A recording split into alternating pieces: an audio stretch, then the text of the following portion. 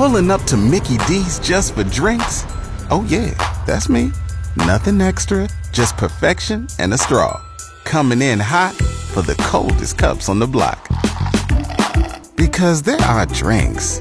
Then there are drinks from McDonald's. Mix things up with any size lemonade or sweet tea for $1.49. Perfect with our classic fries. Price and participation may vary. Cannot be combined with any other offer. Ba-da-ba-ba-ba. Happens all the time. People get used. However, there is justice on the way. A beacon of hope.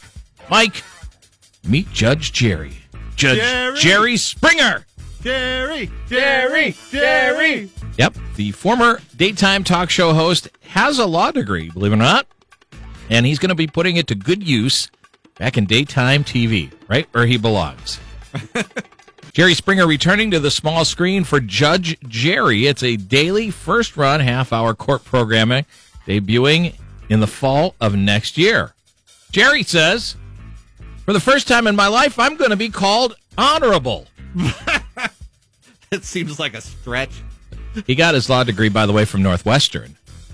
My career is coming around full circle. I finally get to put my law degree to use after all these years.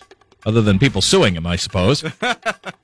It's going to be NBC Universal, so maybe it'll end up on Channel 5. Jerry says he will preside over cases, then, quote, render a verdict with a fair yet firm hand, and always leave litigants with a dose of classic Springer wisdom. So my guess is we have not seen the end of Jerry's final thought. So my question is, are the chairs from the bench going to be good tossing material? They may. Now, this doesn't replace Judge Judy, right? So No, Judge Judy's still on.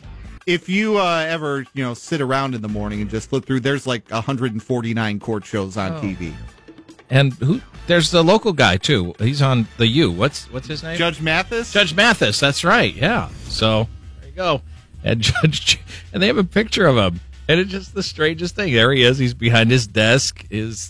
Got his robe on. And it says right on the front, Judge Jerry Springer, American flag on the side. And he is rendering justice. This gives me an idea, though. Yeah? I want you to hear me out on this. Okay. Judge Mora. Oh, my. She could render justice. See? I'm telling you. I like it. Judge Mo. If things are not going your way, don't feel low. Just get a hold of Judge Mo. The red-headed, fiery fury of justice. There you go. Let's bring that to her attention. Leave a note. You could be the bailiff. I could shave my head like on Night Court. Or be like Rusty Burrell. He has the documents. I feel a little rusty, to be honest. There you go.